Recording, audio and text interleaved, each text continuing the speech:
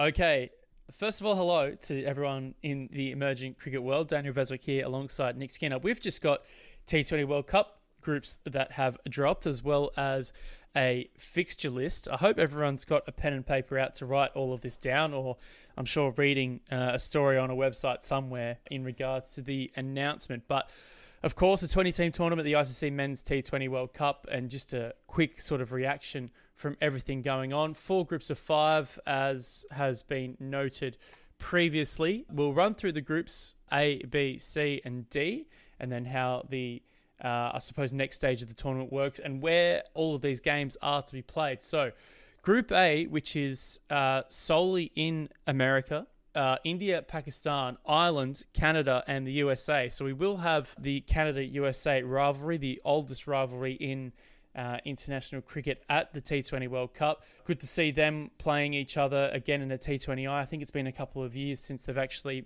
met toe-to-toe on the T20 side of things, and everything is fiery there. They play that game actually opening the tournament on June 1 in Dallas at the Grand Prairie Ground. Pakistan and India, of course, in the same group. That's a bit of a non-story, but Ireland, Canada, and USA all in that group, all playing at the American venues.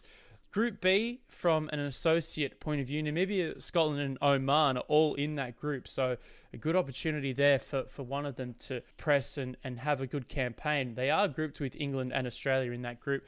That is a purely Caribbean group, as is Group C, New Zealand, West Indies, Afghanistan. And then it gets interesting, Uganda and PNG. So both teams hunting for their first win at a T20 World Cup. We know PNG have been in the tournament before the 2021 event that was ultimately held in UAE. They didn't progress past the first round. They had their moments, didn't get a win. A good opportunity for the Cranes or the boys from PNG, the Barramundis, to take that game in a battle of two favourite teams here, I have to say, at the Emerging Cricket Podcast. And then Group D is mostly an American group. There are some West Indies games in there as well, but the first 8 days of this particular group, all in the USA. South Africa, Sri Lanka, Bangladesh, Netherlands, and Nepal. So the Netherlands and Nepal have had a nice little rivalry over the last few years across multiple formats. I think Nepal actually played their first ever ODI, or after they regained their ODI status in 2018, they played the Netherlands, and yeah, they've had a couple of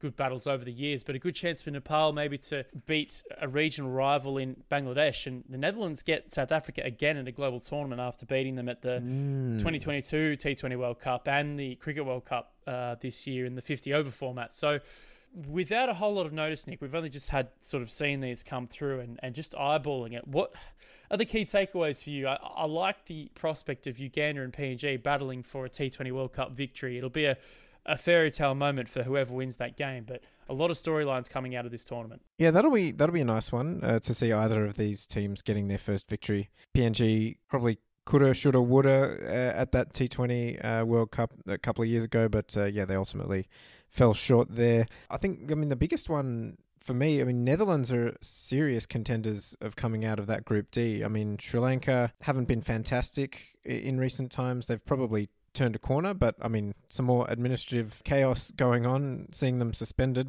so maybe they'll be kind of a bit distracted. And then Bangladesh and South Africa, the Netherlands don't have anything to really fear from any of these teams, so I think they're a pretty serious chance of coming out of Group D into the Super 8s. Nepal, though, I mean, yeah, they could easily win a game or two, and that would throw everything into chaos. So I think Group D especially is the most interesting one.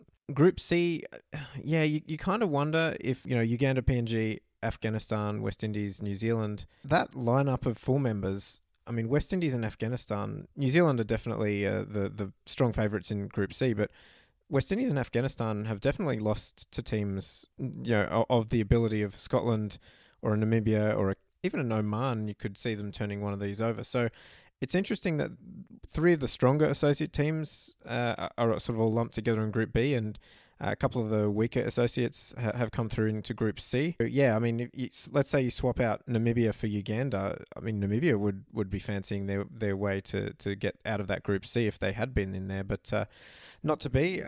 Unfortunately, Group B, I mean, you think England and Australia are both far too good in this format to really be threatened. Although, who knows? Maybe England, England have another disastrous, run as they did in the Cricket World Cup. So you never know. But Group A, I think, is the most exciting. Canada and USA playing on US soil, Grand Prairie. That'll be a big test, I think, for Grand Prairie. They got a lot of teams out for the Major League.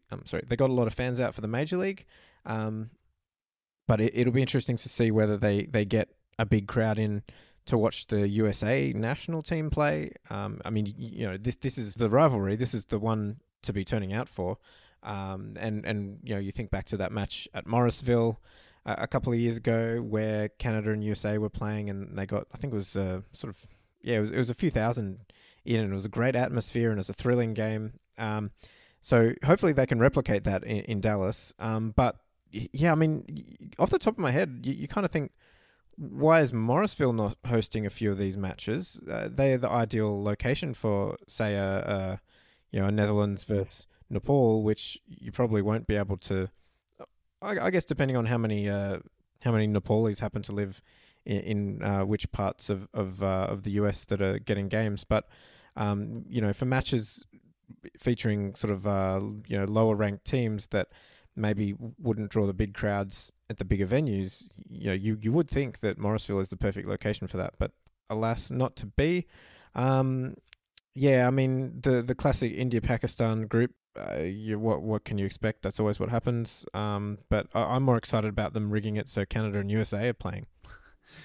Yeah, that was one of the first things I picked up, and to open the tournament as well. Nepal, interesting, playing the Dutch in Dallas, and then playing Sri Lanka in Lauderhill, then travelling to St Vincent to play their other two games in the group, South Africa and Bangladesh, which I'm not too sure what to make of that. I think they might sort of like the matchup of South Africa and St Vincent. Looking around, talking to Nate about Grand Prairie as well, and yeah, from his perspective, I suppose it's a bit disappointing that Morrisville wasn't announced as a venue when that was announced going back a few months. But the west side of the ground is the shorter side, and Nate did, when I had a brief chat to him about this a couple of days ago, express bowling does go the distance there just because it holds up in the surface, which is a little bit slow.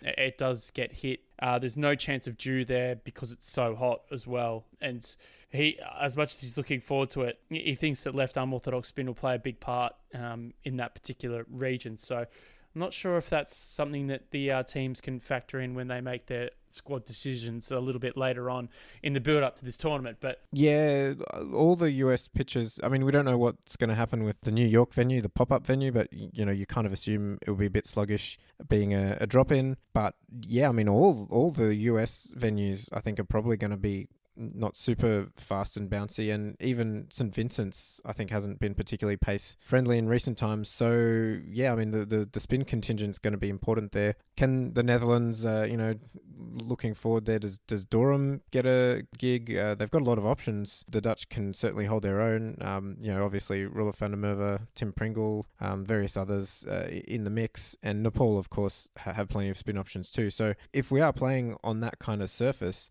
the associates in Group D are not necessarily going to be outclassed. Looking forward to it. As mentioned, the tournament begins on June 1 with that USA-Canada fixture in Dallas. And yeah, an immense number of associate storylines to talk about over the course of this tournament. And I'm sure that on future pods when we do, I suppose, dissect the draw a little bit more and do some complete breakdowns, we can give you a little bit more. But that's kind of our immediate reaction of the groups.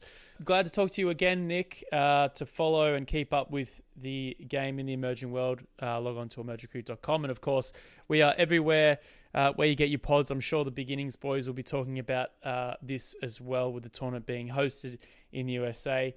Looking forward to that as well. But yeah, of course, Emerging Cricket is your place for all of that too. So thanks for jumping on with me, Nick, albeit quickly. And for everyone out there, hope you enjoy the rest of your day with the news in your head of the T20 World Cup fixtures and group lists out. So looking forward to that tournament and looking forward to catching up with all of you in regards to that tournament as well. Cheers.